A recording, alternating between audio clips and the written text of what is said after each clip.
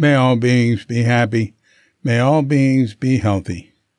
May all beings be free from harm. May all beings love life. May all beings awaken. Welcome to another Gook Audio podcast. I'm DC, Poobah of Gook Audio and Gook Archives, doing our bit to preserve the legacy of Shunryu Suzuki and those whose paths cross his, and anything else that comes to mind. I pray that you and yours are safe and comfortable, free from economic hardship, and able to get out and do whatever it is you want within the limitations of the universal precept of do as little harm as possible.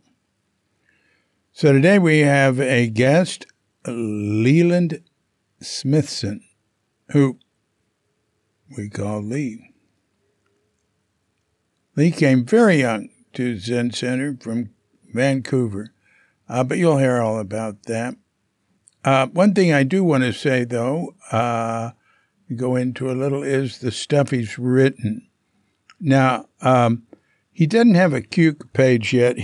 I have put a number of things he wrote on, but somehow I didn't get a single page to link to them from and all that. So I'm going to make that after this. I'll make that before I upload the podcast, so it'll be there.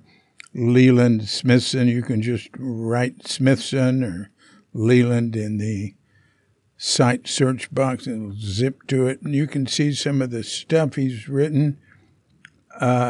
He's got stuff in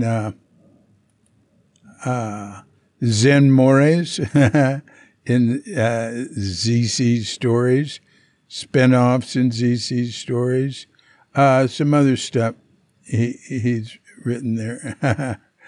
And,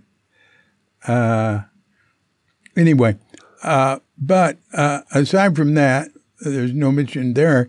If you go to Amazon.com or wherever you shop, or your independent bookstore, if there are any left near you, and you look at books in print, you'll go to Leland Smithson, Leand Smithson. And he has written some, I don't know what you call them, fantasy books, science fiction. Here's one. These are serious books. The Imago Shell, 2019. Amalgam, the Bonding Twin, 2015. Oh, there's a fiction anthology. I guess he's in it. Cross-time science fiction anthology. I don't see his name there, but it's listed with his name. And then Aurelius Fountain, 2015. Geomorph, 2015. He published a bunch in 2015. I guess he'd been working on them and got his nerve up and did it. I guess that's it. That's plenty. Huh. All right. Well, good for you, Leland. Wow. Okay. Well, look, not much else to say. Let's see what's happening on the front here. My son Clay, his wonderful mate, April, their delightful 1.5-year-old daughter, Isla, have been visiting here for a few weeks, and they've got, a few weeks left. And it's been great. It's been raining a lot here. It'll rain some when it's not the rainy season. Rainy season here in Bali is like, November through March in there. It's rained a lot for the last week. And we're planning on going to this island. We were planning on going today, but we had to cancel that and go tomorrow. The boats aren't even running because it's too rough. It's a 30-minute fast boat ride. So I think the boats will be running tomorrow because it hadn't been raining at all here today. It didn't last night.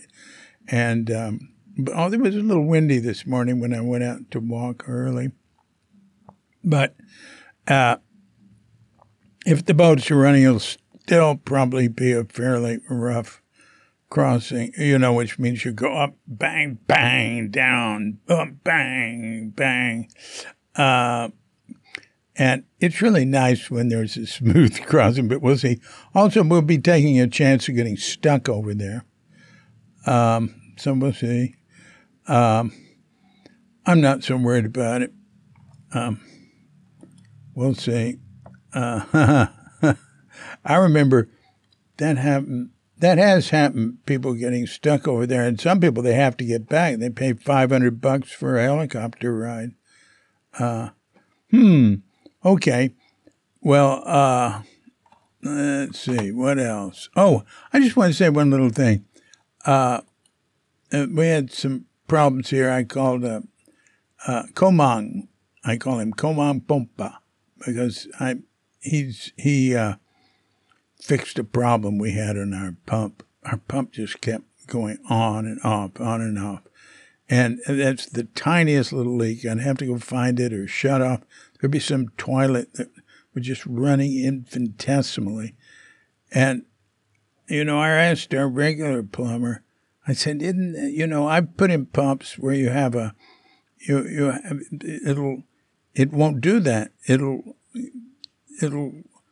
wait till the pressure's down and then bang, start again. So, but this one just would start and stop and start and stop. It was driving me crazy. So I met this other Komang, both of them are Komang, and he said, "Oh, you should try a York Automatis on it." And then I read the instructions on the box, and it said that specifically it'll stop that problem because it won't start again until a leader has leaked. So that's fine. And that changed our life here. Changed mine. I have to think about those things. But anyway, he came over and fixed some things, and his long hair was gone. And Katrinka said, "Oh, you cut your hair." And he said, "Yeah, I had a baby. My wife had a baby." And I said, "Oh, is that a thing? Guys cut their hair here if their wife has a baby?" He said, "Yeah." And I checked with another local. And he said, "Yeah." I thought that was interesting. Like sort of purifying yourself or something like that. And I know one thing I mentioned in the podcast because that podcast was done like 3 months ago or something. I mentioned that I was going with our housekeeper and her husband and her kids to the Mother Temple for a ceremony. And I didn't know what the ceremony was about, but I do now. It was just the birthday of the temple, but it's the important temple. So like everybody in Bali was going there, I swear, for a whole period of like a week or two. People were going there. And that was great. We had 2 little ceremonies, and they're very simple. I really like them. They just pour a little water in your hand, and then you cup your hand. Oh, you got to put, I think it's the right hand over the left. See, I'm used to the mudra, the Zen mudra, or maybe just the Buddhist mudra. You put the left hand over the right, and only Buddha sits with the right hand over the left. So it's just totally natural for me to put the left. But I think the guy was pouring the water. But it's not like it's a little different for a mudra. You cup your hands so you can keep water in it. He pouring the water in there. He changed my hands, so the right hand was over the left. I'm pretty sure. Anyway, pours it in, take a sip. Pours it in, take a sip. Pours it in, and you can pretend to take a sip if you're worried where the water came from. Take a sip. And then the 4th one, or sometimes the 5th one, I don't know. You just sort of watch what others are doing. Then you just splash it in your face, put it on your head. It's not a lot. And before they do that, sprinkle water on you. And before that, there's these little baskets of flowers. You take flower, and you're sort of like a gasho, you bow. And Then you put the flower, like, I wear a special head thing. I wear a sarong, this special head thing, and then I put the flower in it or something. And then about 3 times you bow with, like, flowers. And, it's just very simple stuff like that. You don't have to think anything. You don't have to believe anything. You just sit there and you're doing it with other people, and it's nice. So we had a couple of those. Well, since Clay, April, and Isla are here, we arranged to go to the Mother Temple last Saturday for full moon, Purnama. And so that's I'd asked Kadek, the housekeeper, I said, we should take them up there. That's really a trip. And it's not one temple. It's got, like, depending on how you count, it's got over 40 temples. And I think 23 major ones and 20 minor ones. But if you count little tiny ones, it's more. But so they're all over. So we went there, and, oh, God, you got to walk up to it. But that was all right. And then we had the first one where we just sit with the group, and they're just doing it all day in front of one temple. And then we went to another one. It's more like a shrine. This is their family temple there. I mean, they use the word pura for temple, but it's even used for tiny little shrines or altars, So it's everything from something giant to something tiny. Although they can call the home altar, the home one, Sangha, just like Buddha Sangha. So we went to their family one. Now, this isn't their small family. This is like the what do you call it? The Turunan. That means the falling, the lineage. That would be a wide group of people that are in that lineage. We went to that temple, and we had another one of them. So it's neat.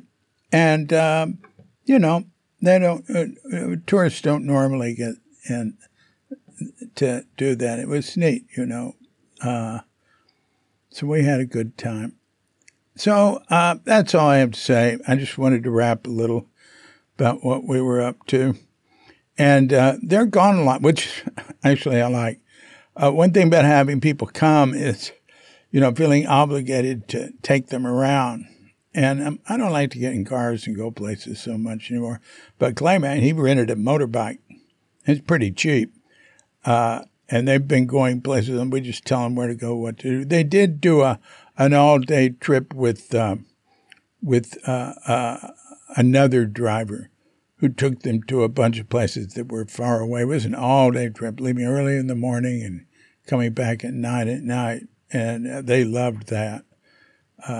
They went to this Tanlat, the most famous temple here, which is like on a little tiny outcropping in the ocean, and it's got a little cave there back on the land with snakes in it, and you can hold the snakes. And there'll be a priest there, and there's priests on the island too, and they purify you with water. And they did that. They went to the butterfly park, and that's neat. And it's neat to get there early. So they left really early because the butterflies are out mainly in the morning.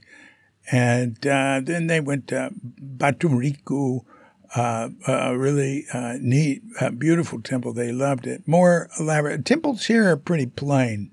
They don't have a lot of statues or anything like that. They're more like hollow. They're almost related to like Muslim, shrines and temples which don't have any representation of anything. Although I know Hinduism does, and they talk about Brahma and Vishnu and Shiva and stuff here, but they're really into the animism spirits, and so there's no representation. So they're the farthest thing from Muslim, but they don't have any statues. Although some do, they have. It's more like the protector, guardian deities in Zen temples. And they went to a warm spring. They call it hot spring here, but it's a warm spring, and they got in the water there. And then they went to Jati Lui, the most famous rice. It's this giant valley of rice terraces and paddies, this giant sawak, and it has the famous Balinese irrigation system, which was developed here centuries ago, which keeps it all watered really. It keeps the water flowing through it with all these little tiny gates and things. What's that called? The subak. And then on the way home, they went to this. I said, you got to go to Dadari for dinner. Dadari's like an angel, or better than that, like what would you say? Like a fairy or a goddess, that sort of thing. And that's it's got like little huts where you sit around a lake, and it's really nice. So they had a wonderful day on that. So their daughter, Isla, went with them on that trip because it was a car, and Kadek was there to help with Isla so they could, see things. I mean, when they got to Jati Lui, they ran down trails into the valley and walked all over there. It's great walking down there. It's all this neat stuff, I'm just super picturesque.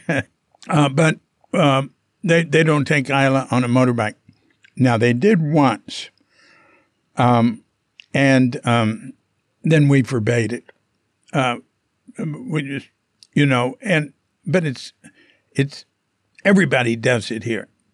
Taking babies on motorbikes and just holding them in your arms is done all the time, everywhere. And motorbikes, I wouldn't be surprised if you've seen pictures of it. It's not only in Indonesia, it's all over Asia and probably other countries. I don't know. But families on motorbikes. I have seen a family of 5 on a motorbike with 2 dogs. That was the most extreme. But it's not uncommon to see 4, like mommy, daddy, and 2 little kids, and dogs on motorbikes. Anyway, no, we said no. So, we have Kadek, and we have another housekeeper. It comes when Kadek's not here. So we can have help anytime.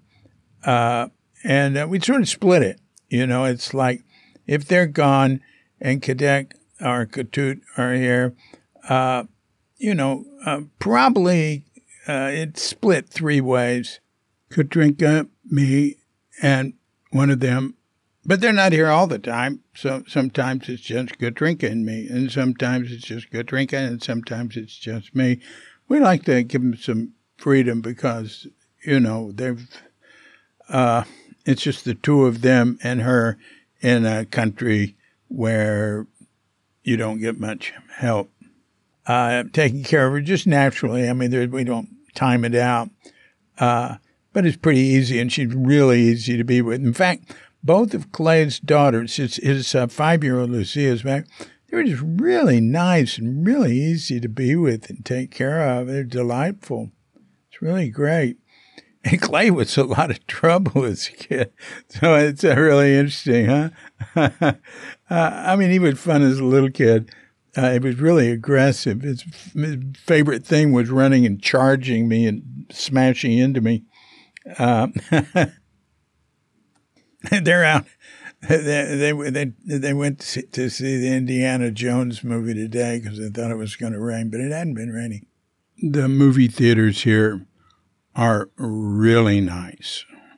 A lot of places I've been in Asia, things are newer than in America. In America, like all this stuff was developed, but a lot of it's old. Where you're in Asia, a lot of stuff is new. This sort of thing, like movie theater. Movie theaters here are just really nice, and they have VIP sections. You can go eat and lounge. I really don't like that. I just want to sit up, have it be quiet, no one bothering me. Although I have probably averaged one movie every 2 years here in a theater, but they're nice. Anyway, I just wanted to share a little of all that. So look, I'm going to give Leland a call now, just as soon as we've had our pause to meditate. So when you hear the bell, if you're of such a mind, hit pause. Meditate or whatever for as long as you wish. And when you're ready to come back, hit unpause, and we'll be here to hit the bell to end the meditation or whatever. And we'll give Leland Smithson a call, so to speak.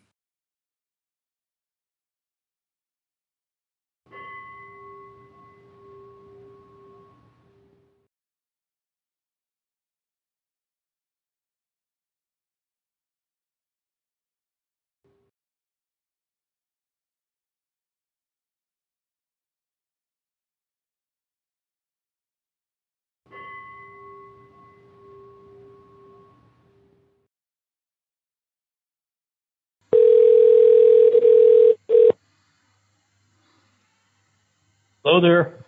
Lee. Hey, David. How are you? All right. How you doing? I'm okay. Where are you? Bali. Oh, wow. That's what I thought. It must be morning time there or something, huh? Yeah, it's a little after 11 in the morning. Oh, okay. So at 11, we start calling it Siang, which is like 11 to 3. Wow. No. Siesta time? Right. So where are you? Well, I'm in San Rafael, California. Oh, yeah. Yeah. So what are you up to? Well, I got married recently to a woman I've been with for about 8 years. Oh, well, congratulations. Well, thank you. And she was a student of Bockhorst, who just died. Oh, right? Yeah. I was really sorry I missed the funeral. Yeah, I felt really bad about that.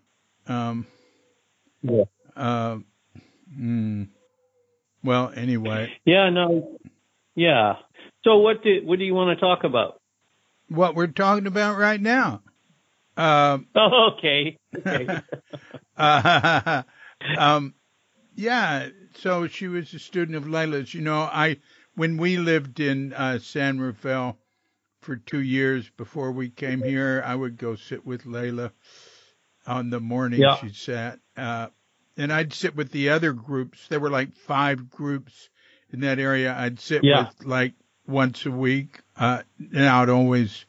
But Leila was my favorite because she didn't give a long talk or anything. And I got to where I had to get up. I just went and sat and left because I couldn't listen to all those talks during the week. Exactly. Yeah. And she'd just read a little something for 10 minutes, and it was great.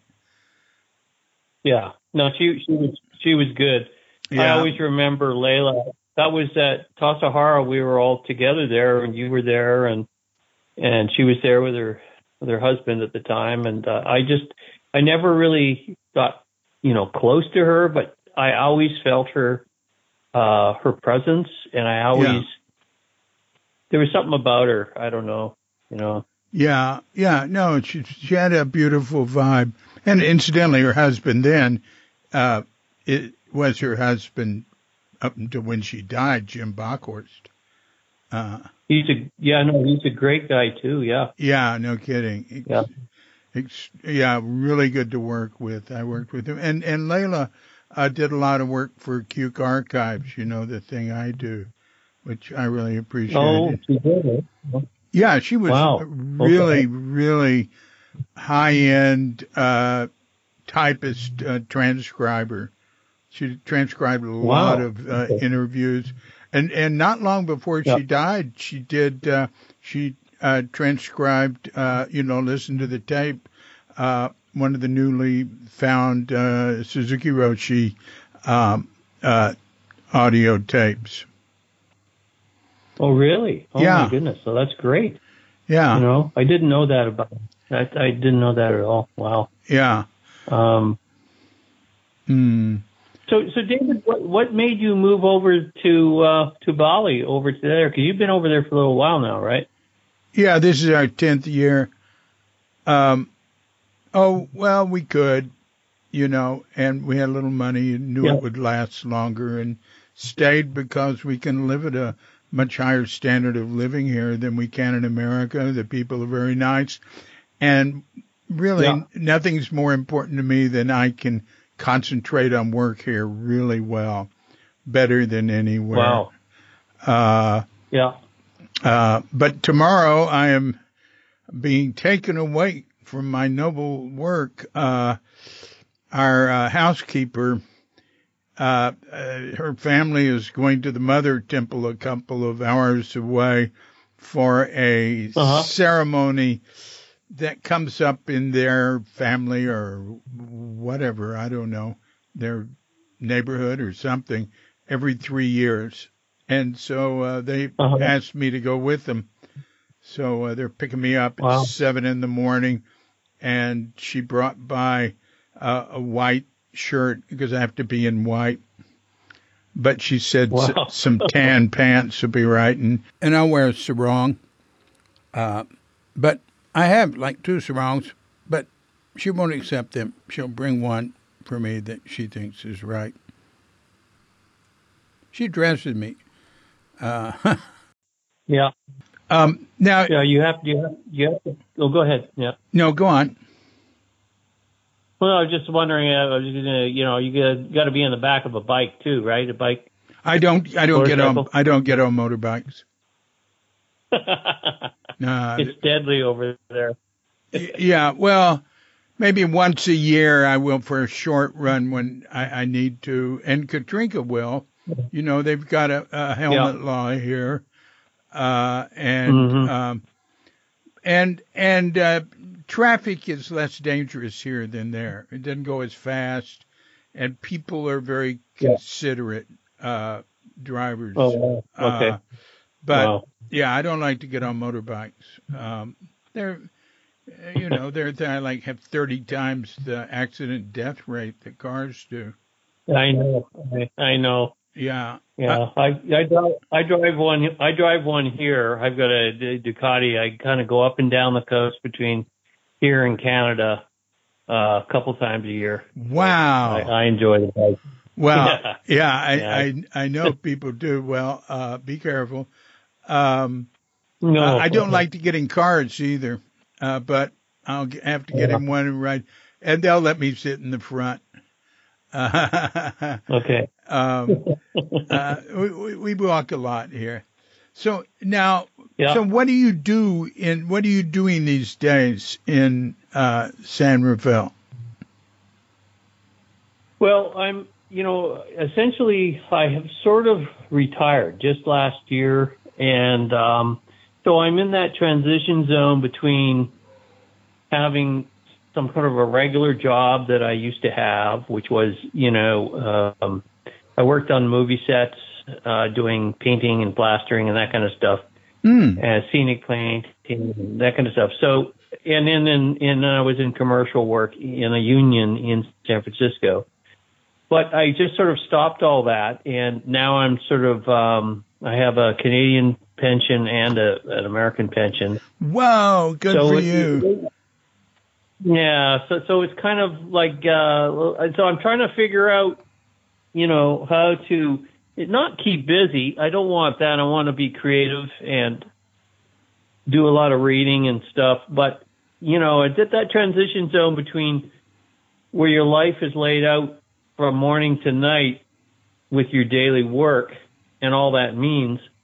And then suddenly there's no roadmap in front of you. There's no road, Yeah. And so I'm sort of dealing with that. It's a sense of meaning, and you realize all that meaning came out of the things that you did on a regular basis as part of survival, in the world. Yeah. And now, so how do you garner meaning, from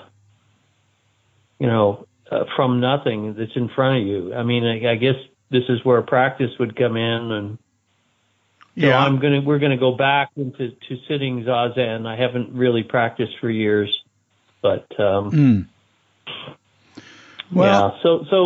it's always there waiting for you. yeah. Well, I swim in the bay too. I've run into Reb Anderson and his wife. She goes down there alone, and I got introduced to the bay through Peter Vandestier. Oh yeah. So, we swim in the bay there. I'm really, that's an enjoyable thing. At the Polar Bear Club? Yeah, the Dolphin Club, yeah. Oh, the Dolphin Club. Right.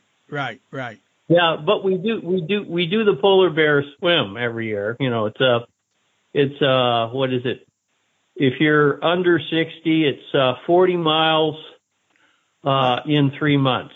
So it's December 21st to March 21st. You got to get 40 miles in the water. Wow.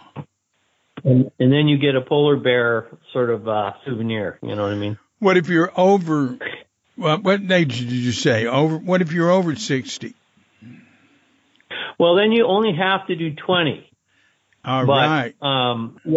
Yeah, but I still do 40. I try to do 40 every year. Oh, that's excellent. I swim out here in the ocean year round, inside a reef, but it's sometimes it's a little cool. That's about. If you get out beyond the reef, it can be be a little cold. It can be somewhat cold. Oh, it is. The water there is cold, huh? I thought if you get beyond the reef in the open water, it can feel it. But you don't need a wetsuit or anything, It could just. Yeah. Maybe it'd be like 70 or I don't know. I'd have to look it up. But inside the reef, it's usually pretty nice. And I don't swim outside the reef. No, I'd be worried about sharks and stuff like that. I never hear about sharks here. I never have heard about a shark or a tsunami. I don't think there's any tsunami history here. Wow. And we live pretty near the ocean. There's some islands out there that might break a tsunami. But anyway. Yeah. What's the name of your town? Sanur, Sanur. Oh, wow. Okay. Yeah.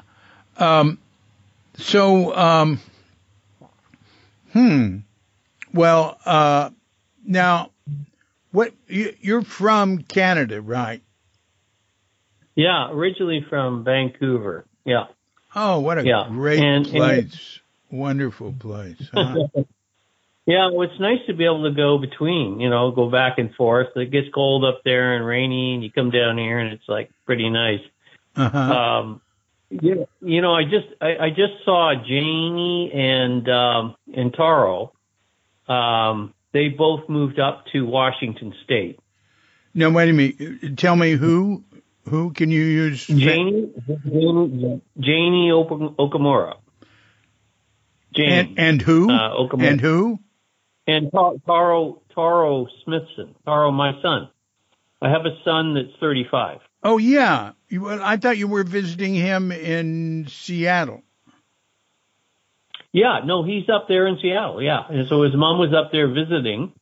Uh-huh. And so we all hung out. So he's hanging out with my family up there, which is my half-sister, and she's got a large family, and she's a real estate person. So he's getting connected to the whole Seattle scene. And it does nothing but good for them to get out of California, really. Yeah. Good. Yeah. Jenny didn't tell me that. We're in occasional contact, and, Oh, okay. Taro helped me, move my storage and everything before we left for here.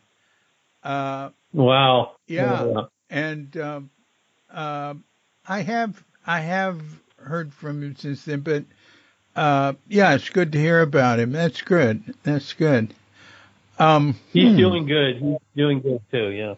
Yeah. Wow. All right. So you came from Canada. So how did your life progress from there? I mean, I met you at Tassajara. What happened between your birth and Tassajara that would have led you to Tassajara? Okay. Because I did those two little write-up things in Kook.com, right, that sort of describe being at Tassajara and so on. So for getting there, let's see. I think it's like evolution. When something oppresses you or you are under pressure or something, you float off in a different direction. You know what I mean? Yeah. You try to, and survival is really, when people are compressed or oppressed, they find a way out. They find a way forward. Yeah. And that's usually in evolution. So for me, in my teens, my mom left my dad and she took my sister with her back east to his family in Toronto. So it was my dad and I. So there was a breakup in the family when I was 13. So I think that was a kind of, I can't really, try to imagine that there's a lot of, so I kind of went off a little bit on the deep end there. And then my dad I had to go to work because I quit school. And so I went off to logging camp. So he got me lined up with a guy who could go down. And when I was, basically 14, I was working my first logging camp. I was working, so wow. Then in a logging camp at I think it was 15, I was there reading on Taoism, books on Taoism. And then I read the Be Here Now book by Ram Dass. Yeah. I got that. And I was reading that, and then there was a section in there on Tassajara and Suzuki Roshi. Yeah. And it wrote, there was a phone number. I remember there was a phone number, right? And I thought, wow, it's like this is not just a fantasy book. There's a phone number I can call. So I called that number, and it was direct to Tassajara. So I was talking with someone at Tassajara from a logging camp in Canada, and because I was trying to meditate, I was trying to do something that so I was seeking in some sense. And I got a hold of someone through the staticky line, and I was talking. I said, "Well, I'd like to come there. I'd like to come there." And they said, "Well, you have to first go to the city. You have to go to San Francisco. You have to go to 300 Page Street." So, so then I kind of made as much money as I could after. Then that was it. And I took a bus down, and there I was. I arrived at the San Francisco Zen Center, 300 Page Street, and there was Tommy Dorsey as the first guest student manager. What year was that? I arrived. That was 1973. It was, I think, a year after Suzuki Roshi died. He died in 71 in December. Oh, it might have been. Well, it's a year. I thought it was. Well, maybe I was there in 72. But I can't really remember. It was 72 or 70. But I heard it was a year after, and so I don't remember what that was exactly, but I was there. Peter Van de Steer, we were the first, Tommy Dorsey's first guest students. So it was Peter Van de Steer and myself, the young logger from Canada. Yeah. Well, So that's how I got there. In 72, I was the work leader in the building. So you might remember that. Wow. And then in 73, I was at Green Gulch. Okay. So that well, so 73, that would have been the very beginning when they, was that when they were first converting those buildings that had been given over to, Zen Center? Which buildings? Well, I don't know. Green Gulch was, in 1973 was the year I had to spend 6 months there. So I think it was 73 that I was in the city. So maybe I missed you. Maybe you went to, so I was so I lived outside the building until the maximum amount of time I needed to, or the minimum amount of time in order to get to Tassajara. Yeah. And then it took me 8 months or whatever. I went to work, and then I came back, and then I went to Tassajara. So, and that was the time and then Tassajara, when I went to Tassajara, that's the year the big snowfall happened, right? The fire and the snowfall. Not the fire, but the big snowfall where you hiked in. Oh, that was 74. Okay, so 74 was when I went first to Tassajara, because we followed you after. I came with John Bales and the other Harvard guy, forgot his name. So we went in on John snowshoes. Steiner. John Steiner. No, not John Steiner. It was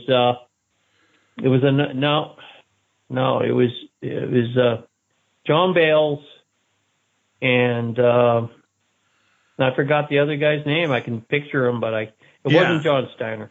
We had so many people from Harvard. Yeah, I remember that.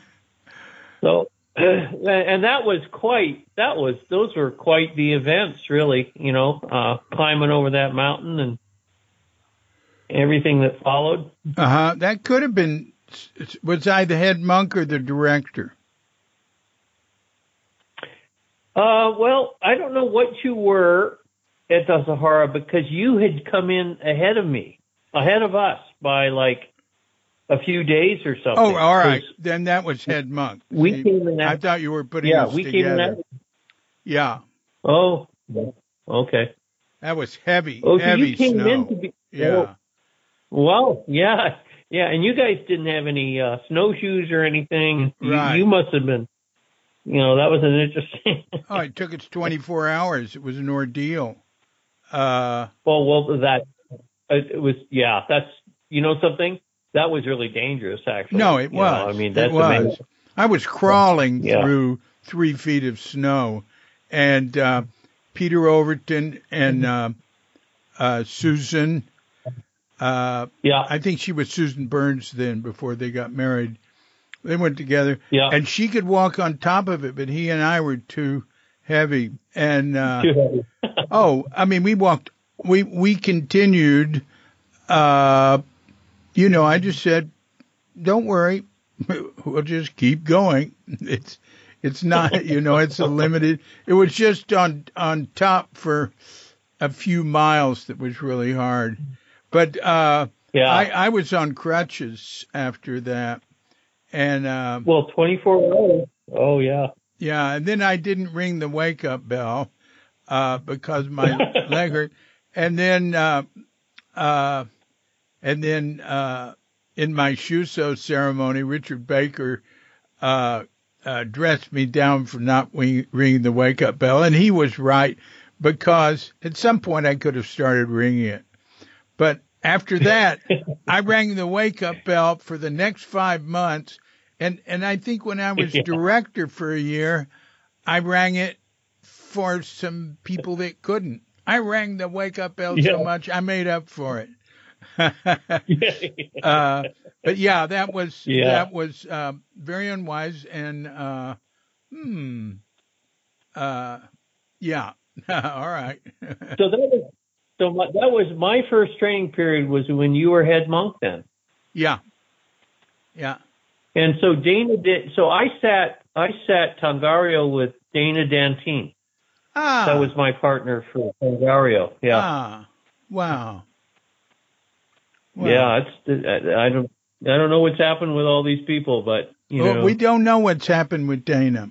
He just sort of disappeared. Well, Dana he had a lot of money. He could just take off. Yeah. Yeah, about 5 years ago. I can't remember how long. He was in a men's group, and I don't know. He just disappeared. But yeah, maybe we'll hear from him again. I really liked him. No, he was a cool guy actually, and yeah. Yeah. Well, you know, his father was Helmut Dantine, right? And he was a famous movie actor that played German commanders in the movies. So he made a lot of money. He was in Casablanca. He was probably.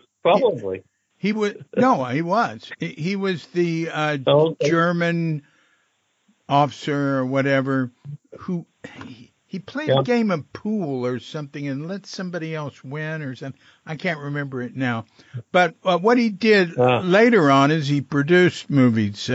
He produced movies for Sam Peckinpah and worked with Peckinpah and yeah. Oh, well, that's amazing. Yeah. So Dana, and I think he married a woman also that had a fair amount of wealth there, but he didn't. He was basically spending his time just managing the wealth in a sense. You know, that was his dad died, and you know he inherited. I don't know about that. But he had a brother. Well, and they had to do something with it. His father was very concerned about him and really.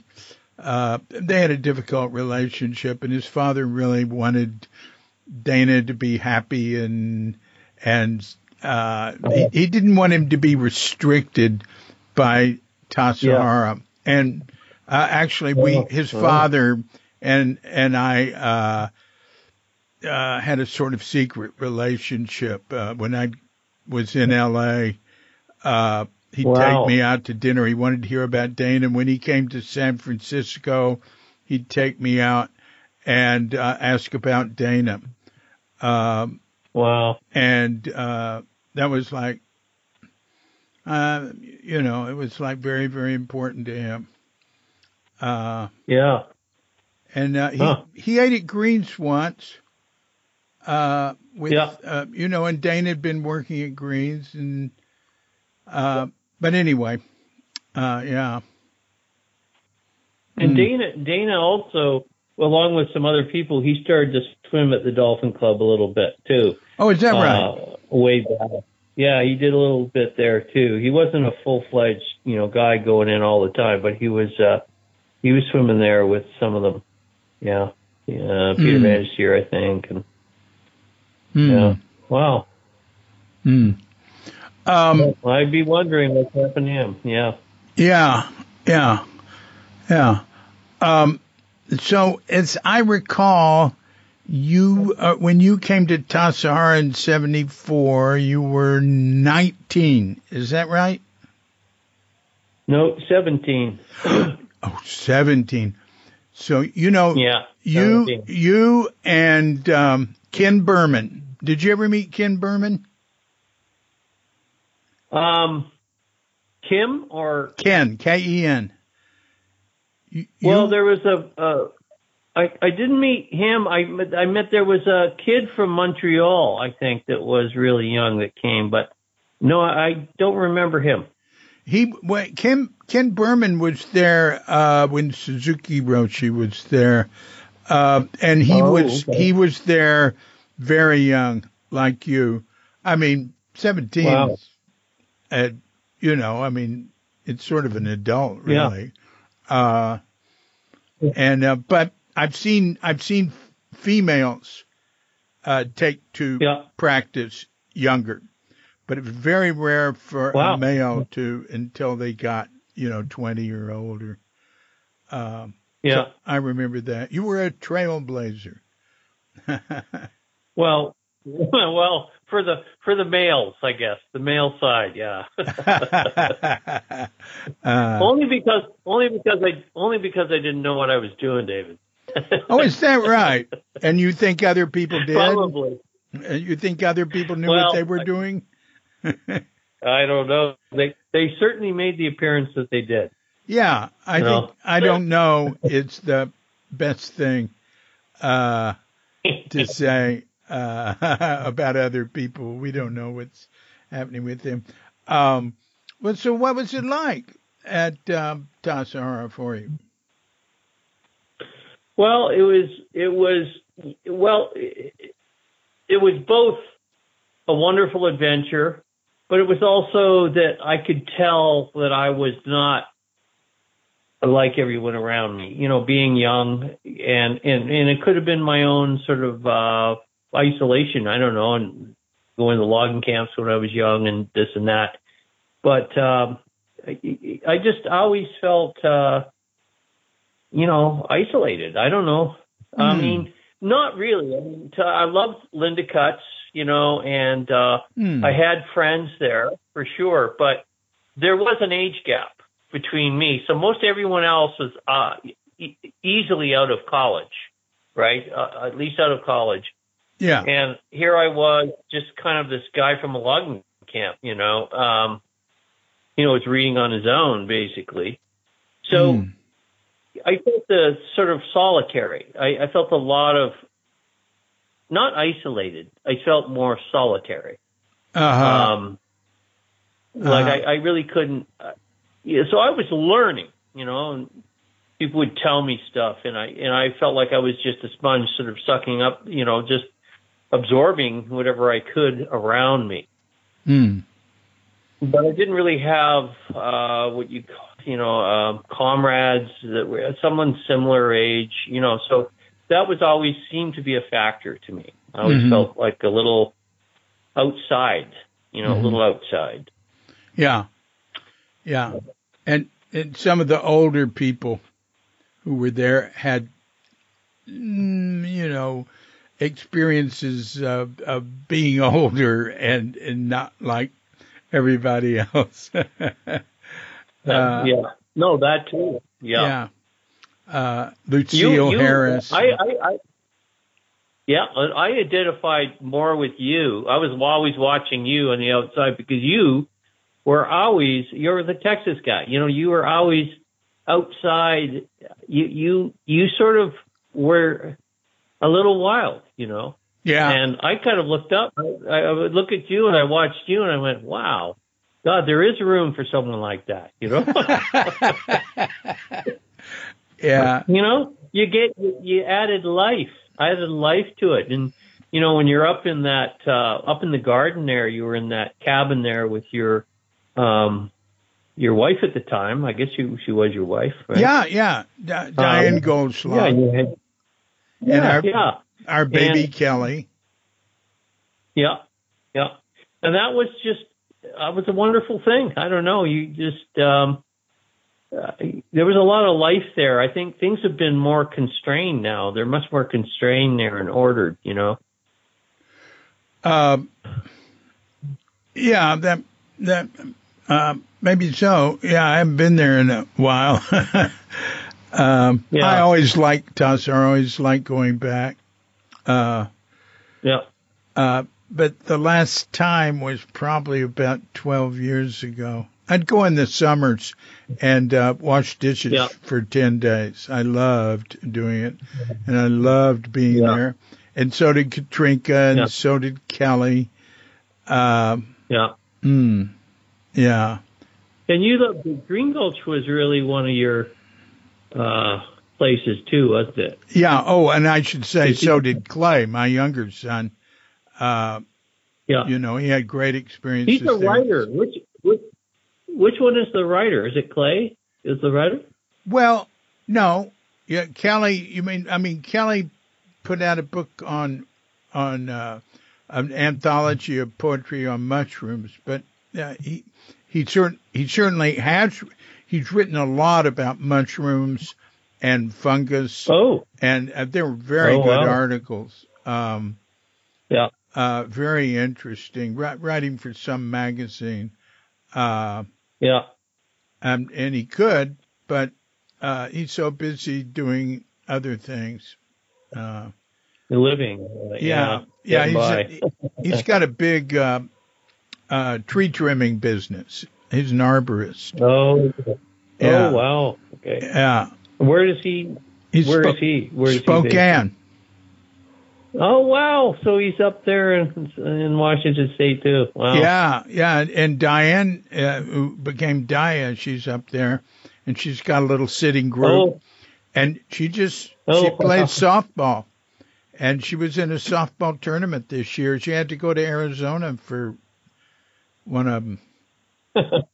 Wow. Yeah, great? I remember about your music, David, was too. Your music was, I remember you taking your son, and I was in a punk club or someplace, and you had your son, I think it was Kelly, wrapped up, and he was going wherever you went, he went, right? Well, I couldn't take him inside the clubs. No, I saw you inside. You were inside some clubs. Oh, really? Oh, well, then they let us in. They were sort of outlaws to begin with. I loved the underground music scene, and I made a lot of underground music. Yes, I know. I've got one album of really bizarre underground music on online, and I've got 9 other albums online, and I'm getting a whole bunch of, I guess you call it underground music, super underground, ready to, I'm going to make it into a few albums. It's a lot of it. 'Cause you can upload things now and get them on the internet, and, it's fun. I have artist pages and on a bunch of, YouTube, Spotify and stuff. How do I locate your music then? Do I have to have Spotify or no? Can YouTube, I locate you by YouTube, Apple Music, Deezer. Go to, if you go to Cuke.com and go down to the bottom, there'll be there's a whole bunch of links. Or if you want to hear some of but actually the thing that is easiest that will take you to my music site is baliyuga.com, BALIYUGA.com. And it goes to my music site, which is really diffusermusic.com, but then you can, there's a link right there to my artist pages, and you can that will take you to one of them, and you can see the albums that are online.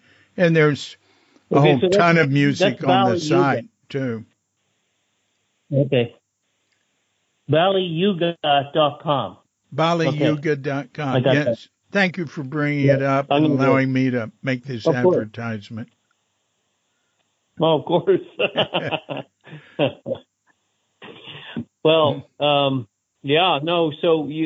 that's you're an inspiration for a lot of people, and you're creative, so that's why. Who else is doing Cuke? Other people have come in on Cuke.com, I'm sure, but everybody does. It's a huge resource. I don't advertise or promote anything, so I think Cuke.com right now it's getting about 1,400 visits a day. But I think a lot of them are accidental because it's so giant. It has, I don't know, maybe over 10,000 files on it, and that's in over 10,000 images. What?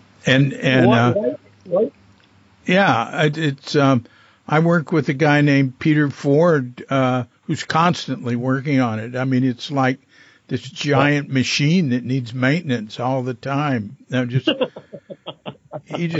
We have multiple contacts every day, and he's the managing director, and I'm on special projects, but there's so much comes up, I can't get through anything.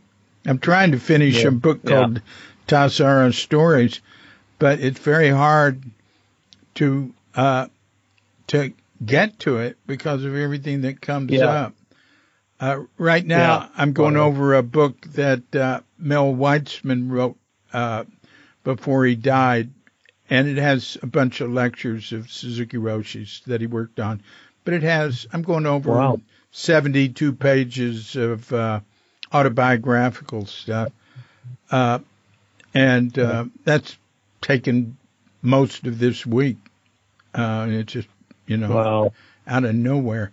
Yeah. Hey, get back to you. I appreciate you letting me talk about all that, but that's enough of that. So how was your relationship with Richard Baker? Relationship with Richard Baker was, I thought I respected him, and he gave me a lot of leeway, so to speak. When I was at Tassajara, for example, I was a voracious reader. I needed to, because I was so young, I hadn't, I just needed to read and read, and I needed to study and get as much as I could and understand. So he allowed me to stay up late at night. I don't know if he knew that. So I stayed up late.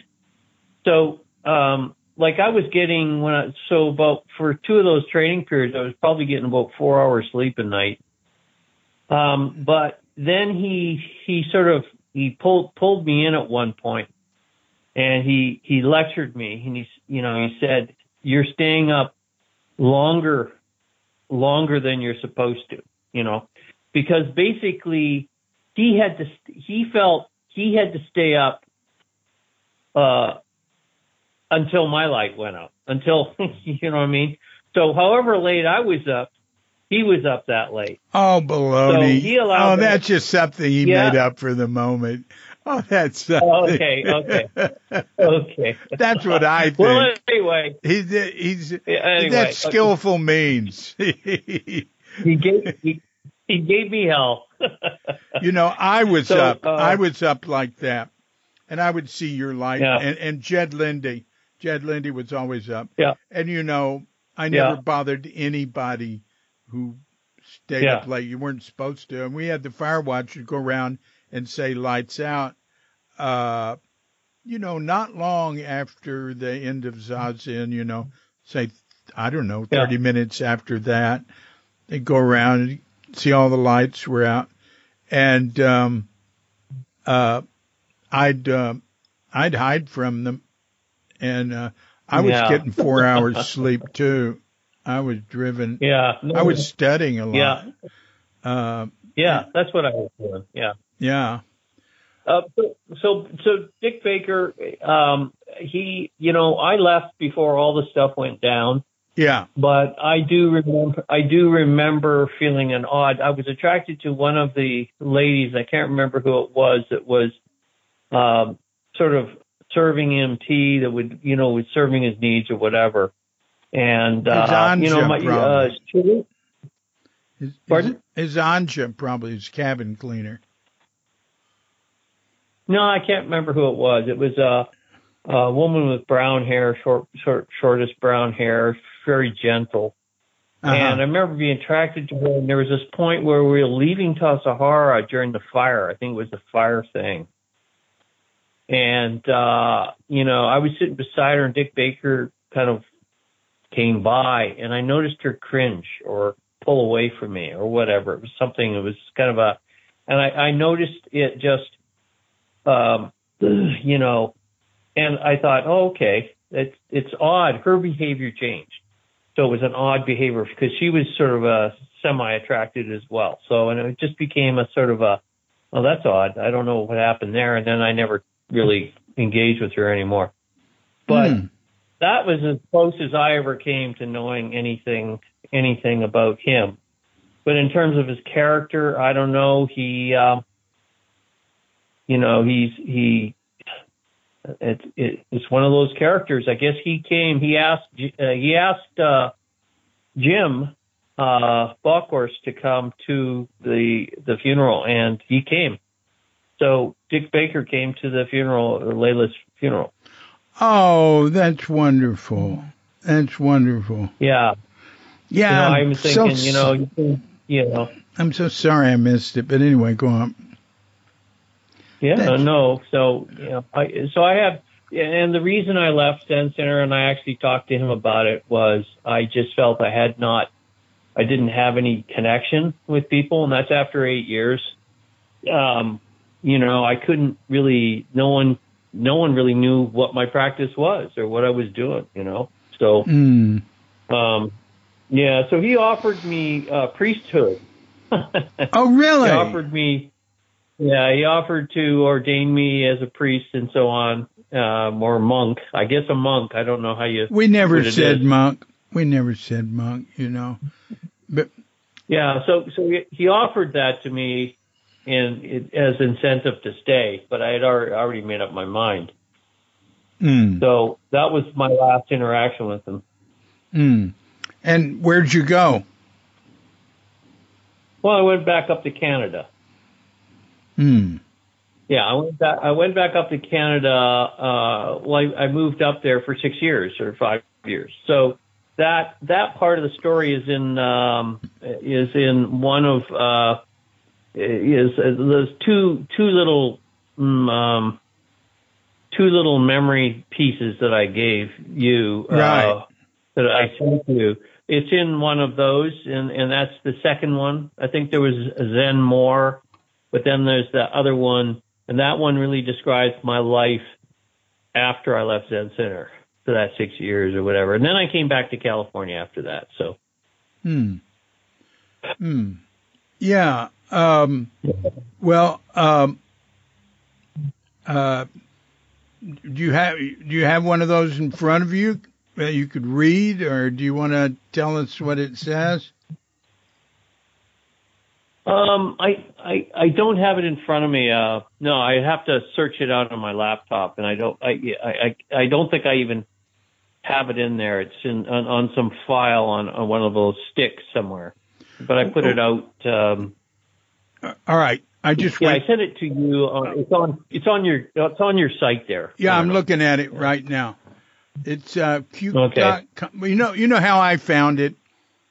I went to Cute.com. This is the way I used it. I relate to Cute.com online first because it's just so quick and easy. So there's a site search box there, and I just wrote Leland in it, Leland, because there's no other Leland. I wouldn't write Lee. You're called Lee now, right? Yeah. Either one doesn't matter. Yeah. Okay. So I just wrote Leland, and it immediately went to ZC's stories. Well, actually, it might have gone to. Anyway, I got you right away. And here I am. I think it went to one link, and I hit it, and I have two things from you: Zen Mores and spin-offs and spin-backs.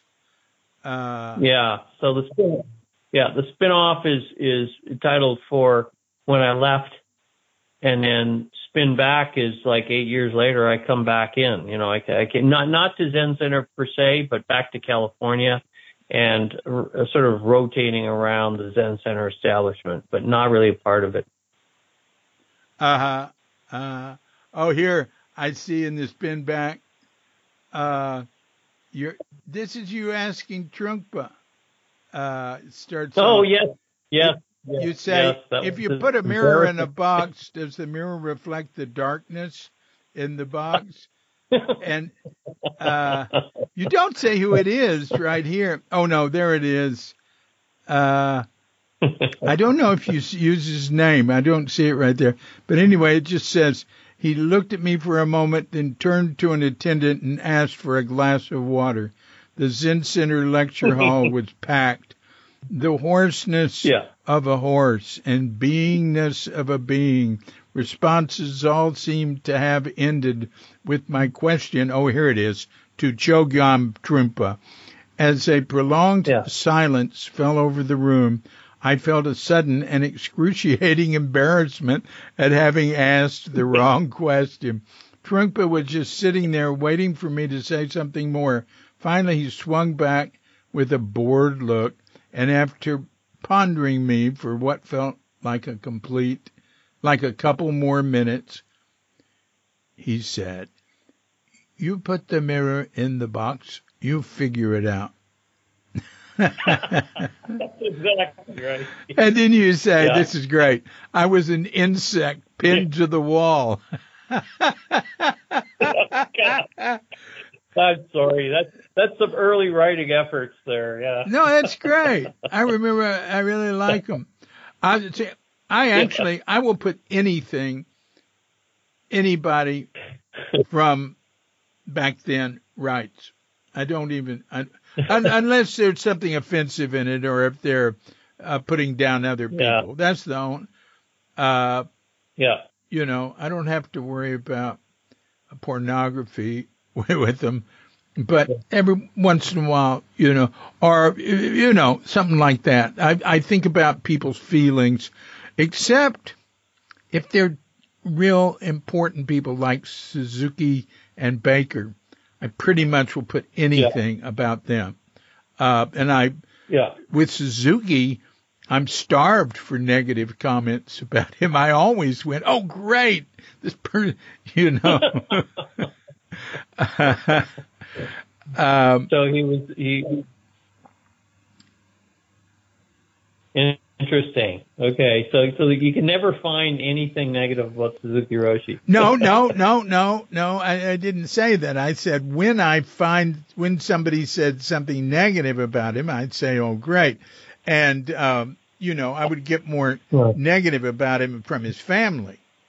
You know, that's all in Crooked Cucumber and very long interviews with them or on Cuke.com and stuff.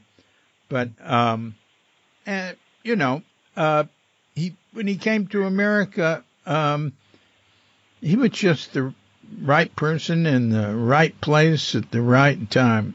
God. Yeah. It wasn't him. That was one of the whole points of Cuke Archives.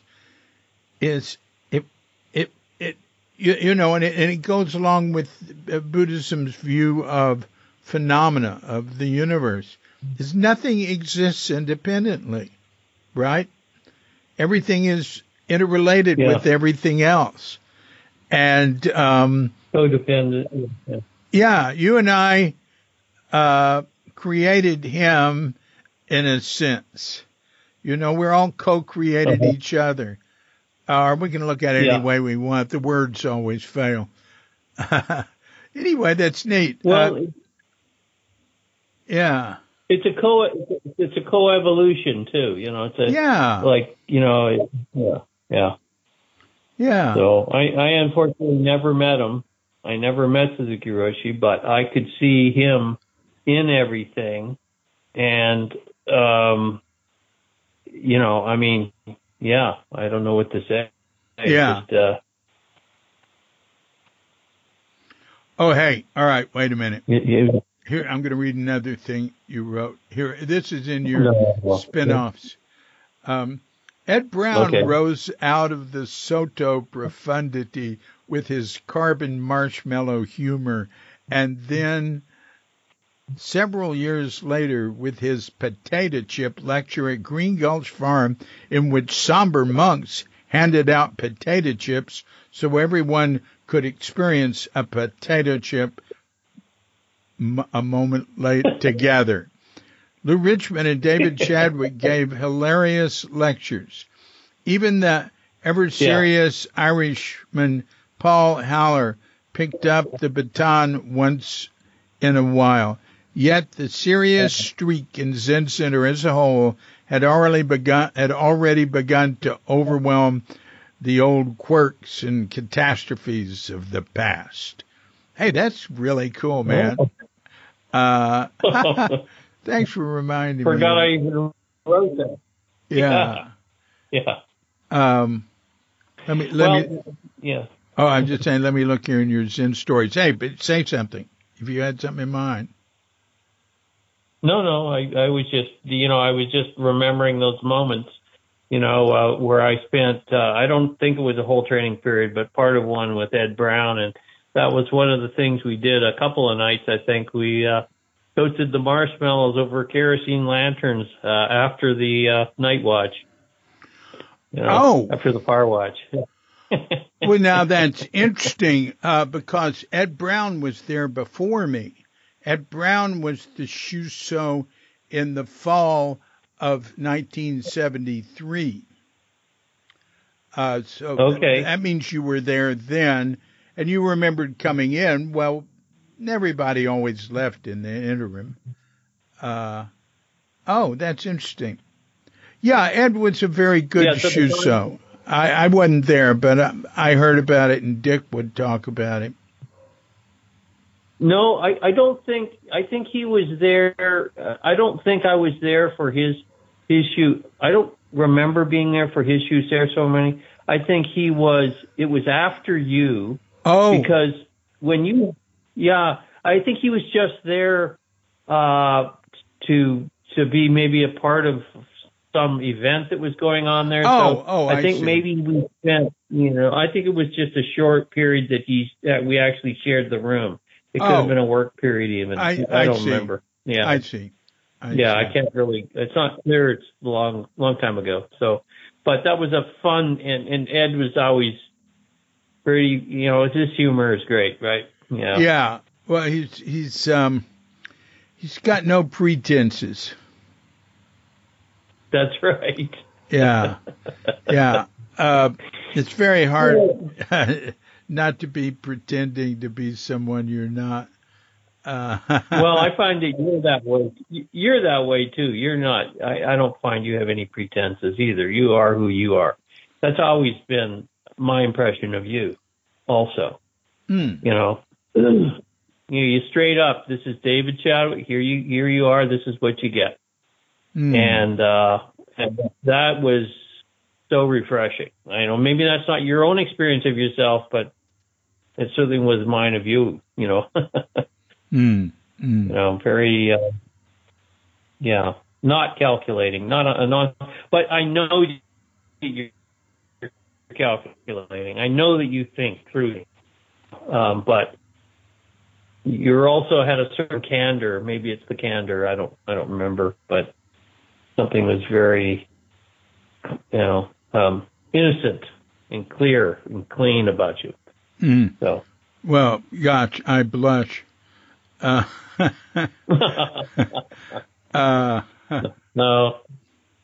Out of guilt or what? Well, all right, you went up to Canada for 6 years, 5 or 6 years. 5 or 6 years, and you came back. And what did you do then when you came back? I think that's when I met Jane. Yeah. Janie at Kasahara. Like I came through Peter Van de Steer. Essentially when I was up there, I was close to burnout. I was partying a lot, industrial music scene, that kind of stuff up in Vancouver. And it was pretty heavy then. There was Skinny Puppy and all that stuff that's in that deal and Frontline Assembly.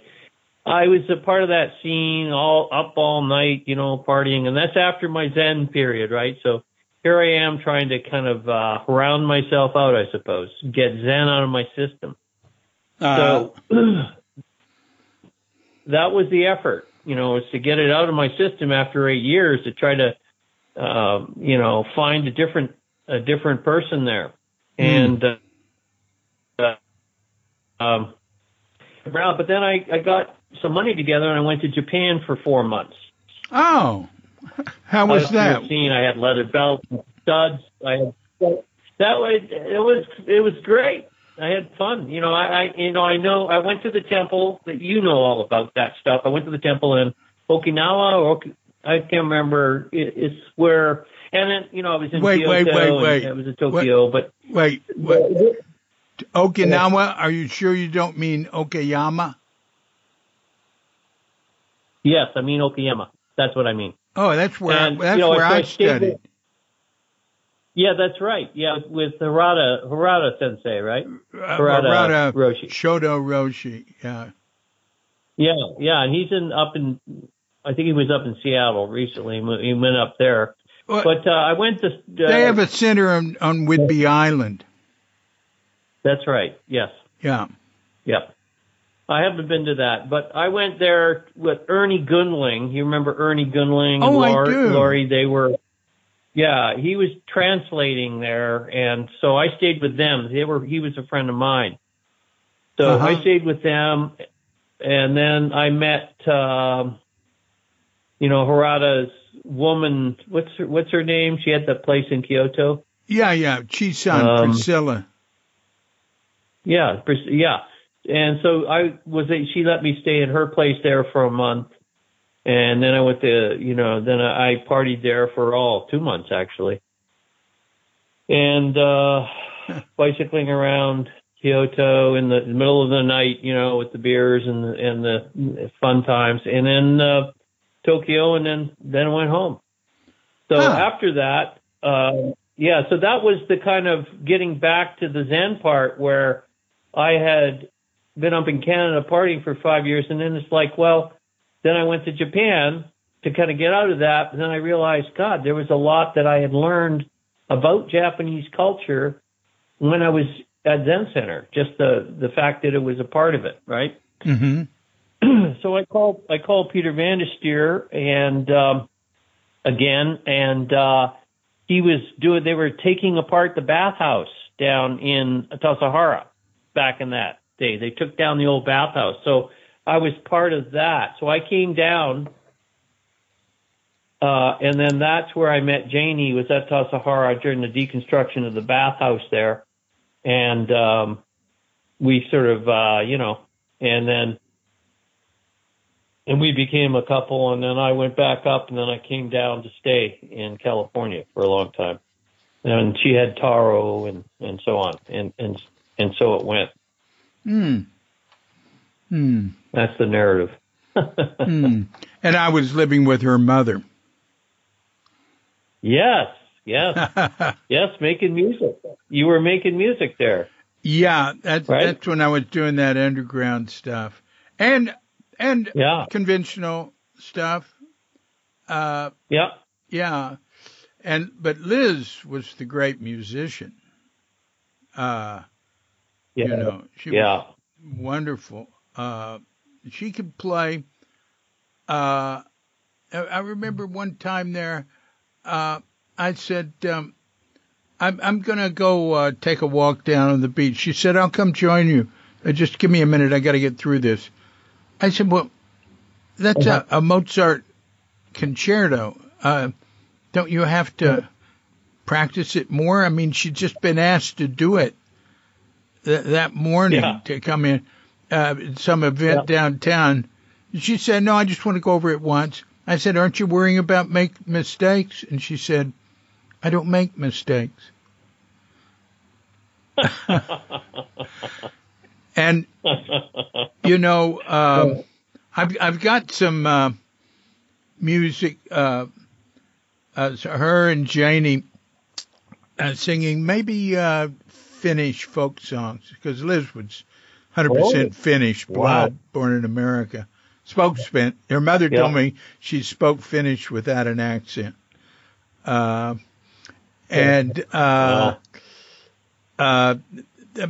was thinking about, the time with her, and I'm working with really good musicians here, or I did for a year, just a day a week as, to do something different. And I'd keep it up, but I don't have the time, and it's very cheap, but still too much. But, I just thought I didn't take enough advantage of Liz's musical ability, which was excellent. I mean, her ability to play along, she'd play along with any song I wrote, and she would instinctively play the best stuff, and she could sing really well. And I just felt like I I, that was I should have included her more. I mean, we did a lot of stuff together, but anyway, that's just something I was thinking. Yeah, she was a great person. Oh yeah, indeed. We remained close. Katrinka and I visited her before going to India in 2011, and that's when she died. When I was in India, so I was glad we saw her. Yeah, and I was very sad. I was like teary-eyed for about 3 days. Well, yeah. No, she was. She was a wonderful person. I had a close relationship with her. She really was the touchstone of the Okamura family for me. So, because I met her at Tassajara in the kitchen. So I was working one of the training period in the kitchen, or was it the summer? I think it was a training period in the kitchen, and she was in there as well. So we sort of became friends in a sense. And then when I left and went out, I ended up playing soccer with her eldest daughter. Who was studying in Berkeley then. Yeah, Beth, studying in Berkeley then. Wow. And and so that sort of gave so when eventually years later I ran into Janie at Tassajara, then I could, I was like, well, I knew your mom and I knew your sister. So yeah. So she introduced me to everything there. And yeah. That's right. Yeah, she was, Liz was there when I was director for a practice period. So you and she and I were there. And I used to go, I was living with Dia, who was Diane back then. But I would go, I just sort of would smoke an occasional cigarette, but I would frequently go after evening zazen and go visit her in her room and bum a cigarette from her. And because she smoked Camel non-filters, but she didn't smoke a lot. She'd smoke one a day or something like that, too. Wow. That might have been her only cigarette a day. But, she got throat cancer. Okay. Yeah, later on. Yeah. Yeah, that did her in. I mean, she didn't die from it. She recovered, but the chemo, the radiation was so hard on her. Yeah, it was very sad. But I really liked her. I really liked being with her. I can still remember the first time I saw her and Rebecca Mayeno walking down the path there, more like in the late 60s or 1970s, say. I was really struck by it. She was 11 years older than me. And so if she was alive now, she'd be 89. Wow. And when Diane and I decided to take a break from each other, and I took Kelly, our son, and the car because she didn't need it in the city, and she was going to be the buyer for Zen Center. And when I left, I had all this stuff in the car, and Kelly, and she was saying goodbye. She said, "Where are you going to go?" And I said, "Oh, I thought I'd go south and see." I named her a woman, and she said, "Don't go see her. That's not who you like. You like Liz. Go see Liz." And it's true. So I went, you're right. And I went to Liz's house and stayed there 9 years. There you go. That's something, eh? That's great. Yeah. I remember the parties. We used to come from the city to some of your things down there. You and Liz. Yeah. Really? Wow. Yeah, that's before I knew Jane. Oh. The only people I knew at that point was, I didn't know Jane. I didn't know any of the kids. All I knew was Liz and you, basically from from Tasahara. So I was there before I ever met Beth or Jane. Yeah. Huh. Yeah. That's very interesting. You played soccer with Beth. Ethan, her son Ethan, was a great soccer player. I knew his coach at Tam High. His coach said he could get a college scholarship with it. But I played with those guys in Bolinas too, right? I played with him when I was seeing Janie. I used to play they have the games there every Sunday. So I played with Ethan, and he was an excellent player, absolutely. That's something. He was good. He's still he plays music now, right? He's got a wonderful. He's done wonderful music, and he does like music for ads, and he's had stuff used by TV shows, and he's put out some albums. And a wonderful photographer, Ethan Okamura. Right. There's another Ethan Okamura who does photography. My big mistake in writing and putting out things was not using my middle name, because to me, David Chadwick was a very unusual name. But there's other David Chadwick singers, songwriters. There's other David Chadwicks who write on religion and mindfulness. I mean, now it's this giant, and if my middle name is Reich, which we called Rich. It was my mother's maiden name. If I had to use that from the first, it would, there would have been no competition in Googling, but it's too late. You've been branded. Yeah. Branded. Well, I even found a Leland Smithson. There's another Leland Smithson out there too. Yeah. Now my mother had a name that I never have found another one. She was, and it was not even using her middle name. Her first name was Adele, Ahdel. Oh, wow. Yeah. Adele Chadwick. What did she use? That's actually, that's cool. Yeah. The spelling. Yeah. Wow. Yeah. Adele. So wait a minute. So you're back. You're back in the Bay Area. What were you doing again? Oh, here, I'm not really. I'm just sort of retired. I'm just no. No, when you came back from Canada. Go back. Oh, incidentally, before you answer that, just EthanOkamura.com. That'll do it. Yeah. Okay. So you came back from Canada. What sort of work were you doing, or whatever you like? It was, painting. I was basically painting for George Chacos.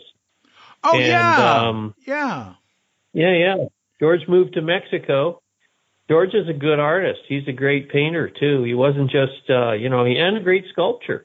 He studied art, and he was in New York in the artist scene there for a long time. Is that right? And he just, he's excellent artist. So he built a place down in Mexico, sold his place in Berkeley, and he's still down there. Where in Mexico? That's where they retired to. They're on that peninsula, the Baja. They're out there on the Baja. Oh yeah.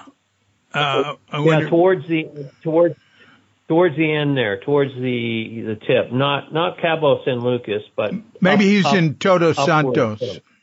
He might be in Todos Santos. It could be. There's a lot of other Americans around there, and probably Canadians. Yeah. Yeah. Yeah. Yeah. Katrinka and Clay and I went and spent, oh God, I don't know how long, several weeks in Todos Santos back when Clay was 12, 13. And other Wow. places Okay. in Baja. We loved it. It was Yeah. great. And my Spanish came Yeah. back to me. That was neat. So Do you you were speak the paint, language? Do you speak? Oh, huh? go ahead. Go ahead. Ask me a question. Yeah. Go ahead. So I was painting. Yeah, painting with George, and I was with Jane and Taro.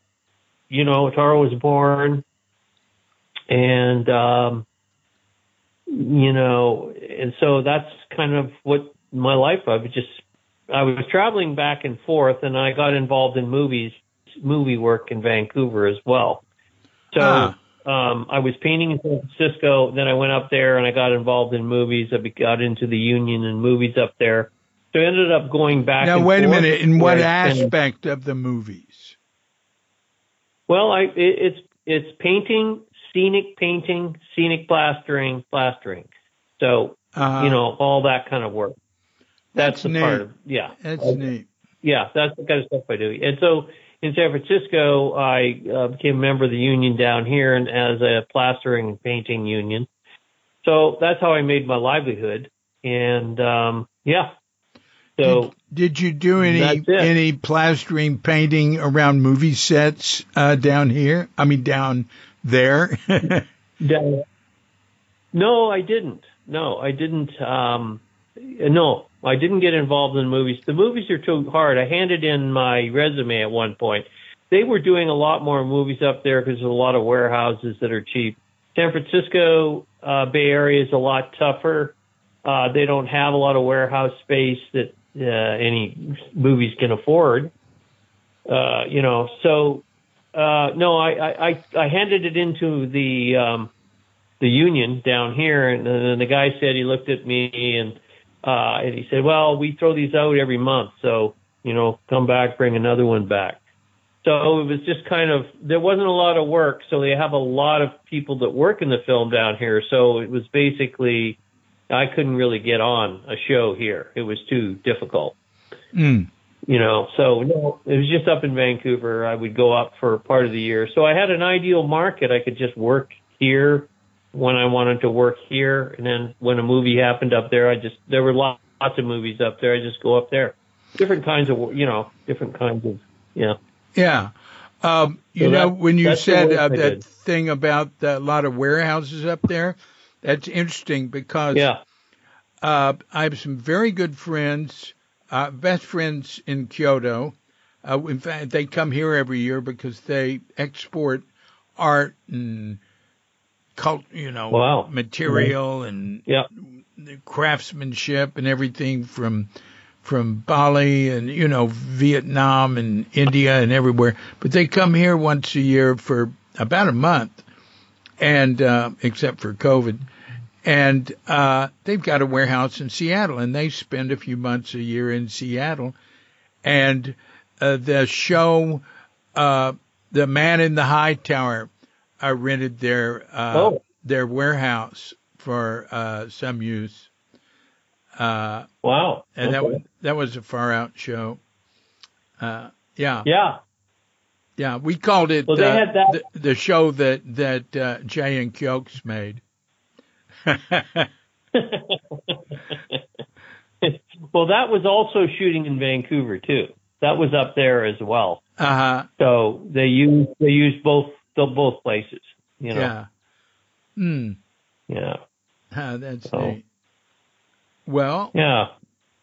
and then all right. So how did it progress from then to now?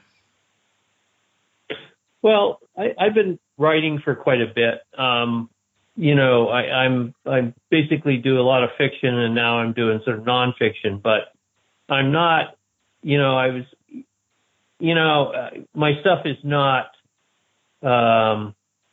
My characters are not developed well and all that stuff.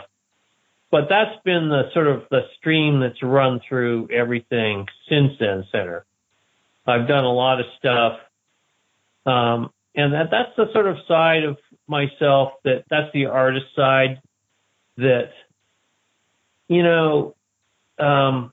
I still struggle with. So, but it's the part. Is it available anywhere? Well, it was at one point with small presses. There were small presses that I never self-published. It was always a small press that wanted to pick me up and carry me forward. But you end up in the modern realm when you go and they put stuff up on Amazon, et cetera, but anyone can. Yeah. So it wasn't with it wasn't with a big publisher. So you need a good publisher. You got to get a good agent. And they're always looking for stuff. Well, my stuff is a little top heavy, what they call, there's a little bit too much thought involved and not enough character development or enough hooks for empathy to occur in the characters. So yeah, don't worry about that. I think you should just write what you want.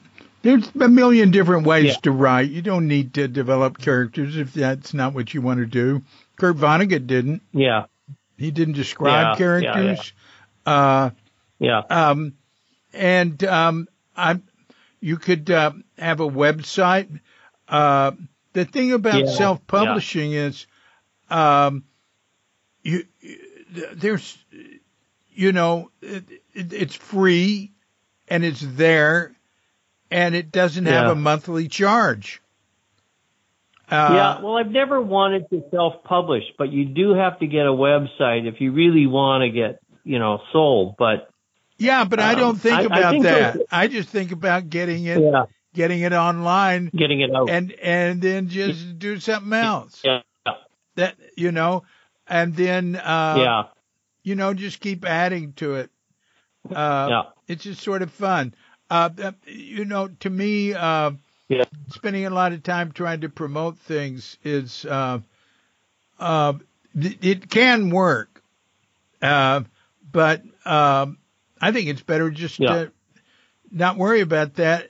But it's neat to get stuff online because then you can just tell somebody, just go to so-and-so and they can get it. It's very hard to make any money selling, even with the publisher, you got to be big. I know that too. Yeah. And there's audiobooks. You got a good voice. No, I know. Yeah, but that was part of the thing. It's like I had about 4 books out, right? So 4 books on the sort of science fiction, magical realism, sort of semi-horror stuff, and so those were published by different publishers. One in Toronto, and there was one in back east.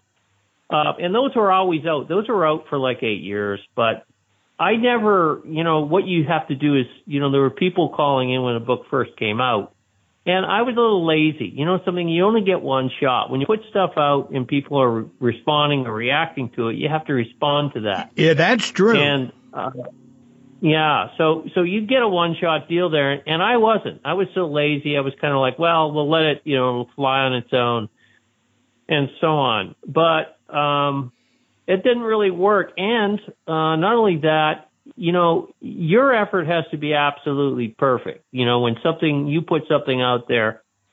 So I was there's sort of a, prolific in a sense, doing a lot and getting stuff out in, like sending out to agents, for example, just sending out to agents when something's not really finished. That's not a good idea because you get one shot with that person too. So, I basically have not given up. I don't give up. But in terms of getting something out there, to me, I have to get something out of me first. And that's critical. So, and then knowing why something isn't, it's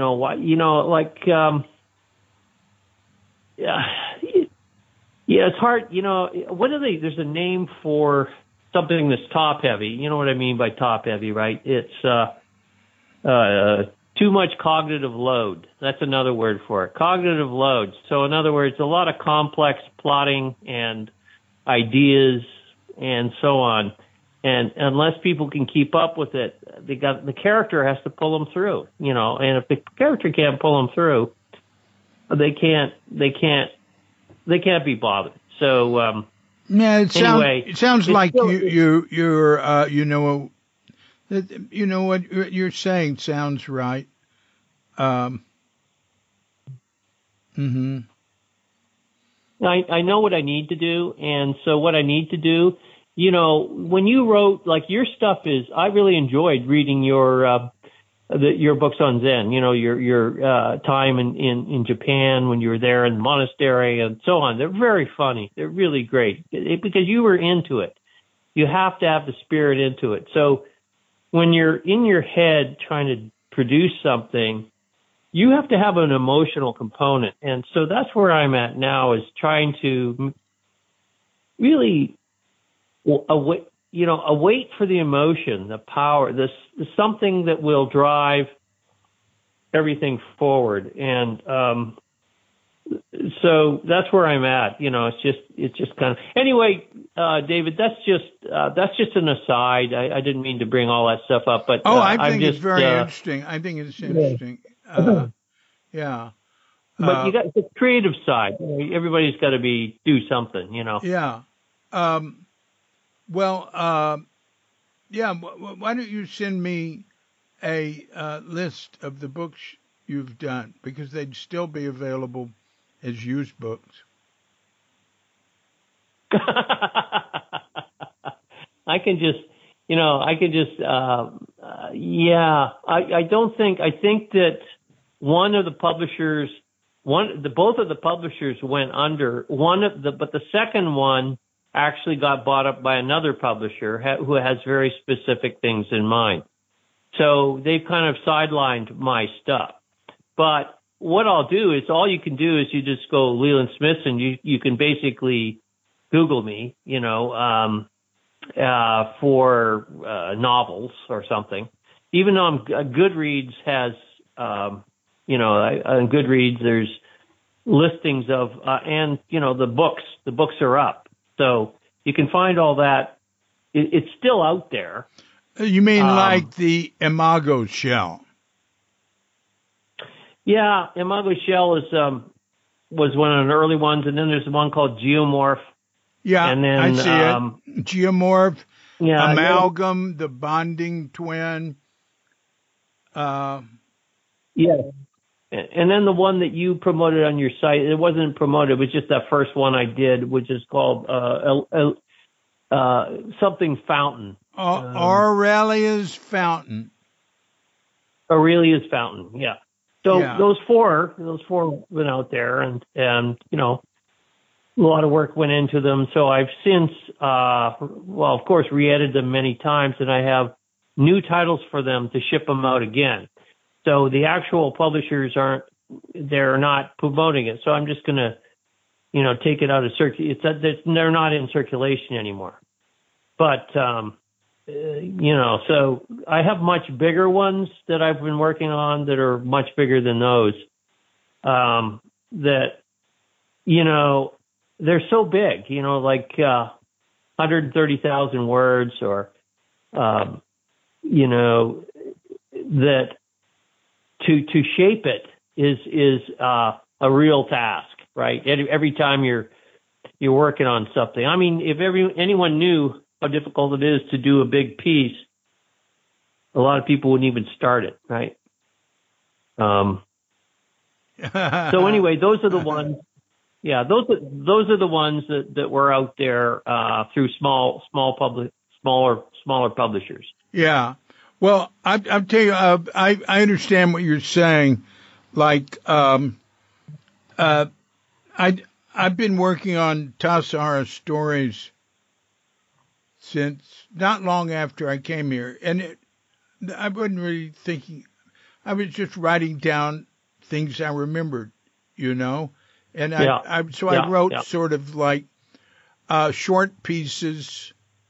And I just kept doing it, and I eventually had about 100 of them. And wow. Then I started looking into it further and had all sorts of notes and everything. And then Wendy Piercig, a couple of years ago, it was the widow of Robert Pierce did, is in the Okay. Art of Motorcycle Maintenance. Yeah. She Yeah. is she's done a lot for Cuke Archives, and worked on, light edits of Suzuki lectures and transcribing new ones. Wow. Anyway, she went, I read them. I read them all in podcasts, everything I had. Wow. And, Wow. that took like a year or something.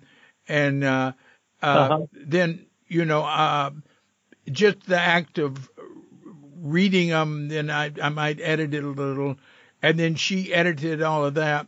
And I went over all of that, a couple of months ago, and I went over like all my notes, in a few weeks. And I've been trying to get back and finish it up this year. I don't think, you were talking about how much work it takes to do something. I don't think I can put that much work into something again because I'm doing too many things and I just don't want to. Yeah. So really, I think there's more important things that I'm doing, and I really am not sure, how much, I'd rather be, a lot of times editing Suzuki audio from the lectures, because I've started doing that, and taking out coughs and spaces, and working with the noise and stuff. I really like doing that, and that is like it's a totally different way to spend time. It's very peaceful and so. In terms of actually coming up with some book, which I can do that. I don't know if it'll be any good, but I should do something. I have to have it on my mind and not have other things on my mind. There can be other things in my mind, somewhat, but this thing I'm doing with Mel's book now, it's taken all week. It's on my mind all the time. It's what I'm thinking of. Well, not all the time. And other things come up because I'm working with other people on Cuke.com, and a lot of it will be very complicated. And then I think, well, I have to look into this. And for a couple of days, that's what I think about it. It's like, and that's one reason why I stopped doing music, which is okay because I usually don't do music. And it gets on my mind. So,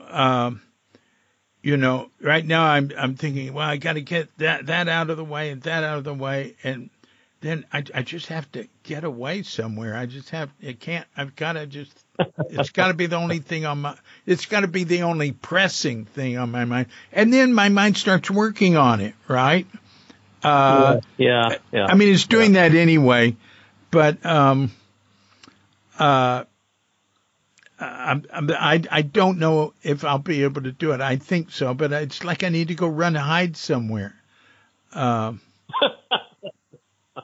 know? No, and that's always what it's about, right? That you got to almost be obsessed. It's not obsessed. That's a strong word, but to give it its due, you have to be. That has to be. That's all you're looking at. Right. Right.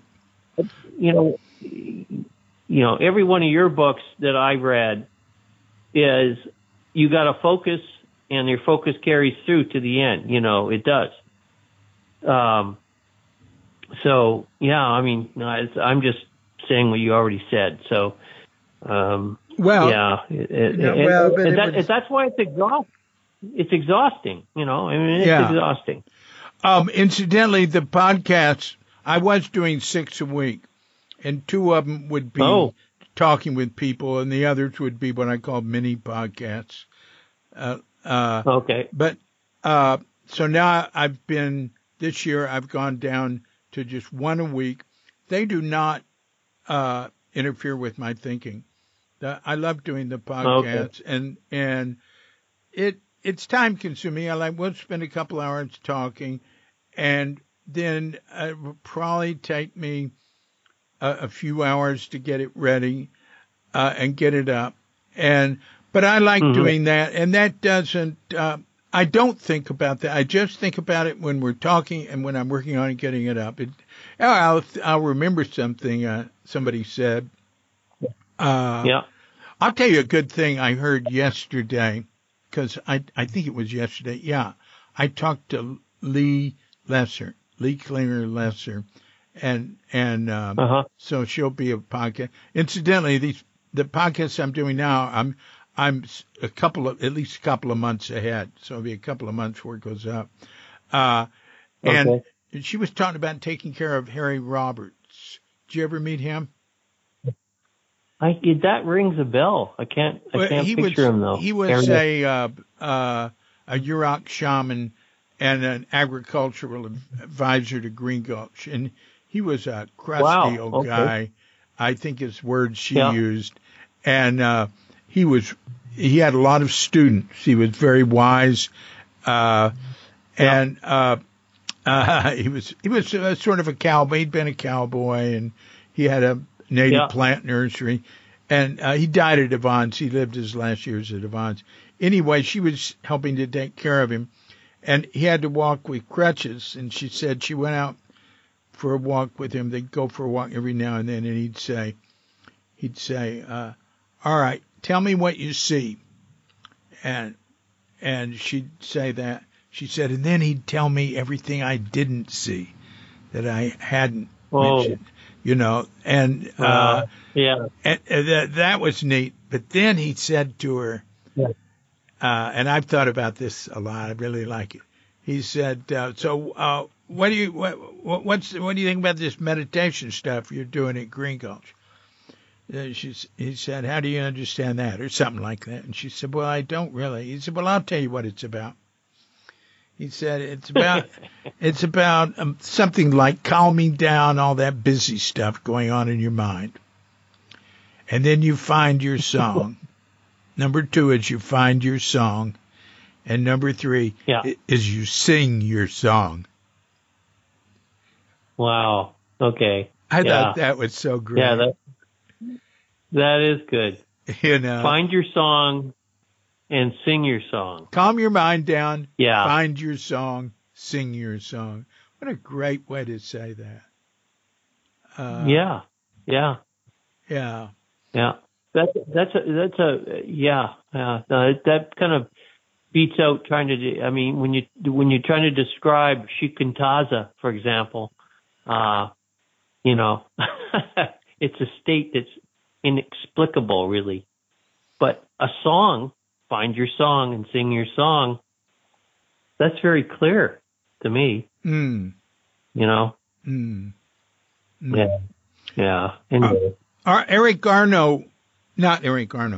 Eric Larson was a student of Harry's. Oh, Eric Larson was the guy that I went with John Bales. Eric Larson and I and John Bales were the ones that. Oh, another Harvard guy, right? Well, yes, that was it. I'm going to do a podcast with him soon. And there's some very interesting stuff about him, but I'm not going to mention it now. But anyway, I think he can clarify some things about Harry and Harry's teaching, because he studied with him for years. Oh, he did, eh? I didn't know that. Wow. Yeah. Well, look, is there anything you want to say in conclusion? No, David, it's been a real pleasure talking with you and meeting you again. Really through this, and I'm really happy that you're still the same person you were, the creative person, the one that's, you're still doing all this stuff, and it's just an inspiration. I appreciate knowing you. So thank you for this call. And, that's it. Yeah. I really appreciated what you had to say. I'm very impressed with, how you're still working on this writing. and you're still swimming. That swimming you're doing is really serious. I mean, it's way beyond what I do. No, it's fun. It's fun. Yeah. Wow. Yeah, that's great. And it's good to hear about Jane and Taro and Tassara and the snow and everything. So it's been a pleasure. Yeah. Okay. And all right, David. Yeah. Well, take care. You too. All right. Bye-bye. Bye-bye. So thanks a lot, Leland Smithson. Very interesting, you know. I've known that guy forever. And I learned so much about it that way. So until we meet again. This is DC Poobah of Cuke Audio and Cuke Archives, coming to you from Sleepy Senor with Doggy Bandita, Feline Cuchita, and dear lovely Katrinka. And we're wishing you and yours and all of us a grand awakening.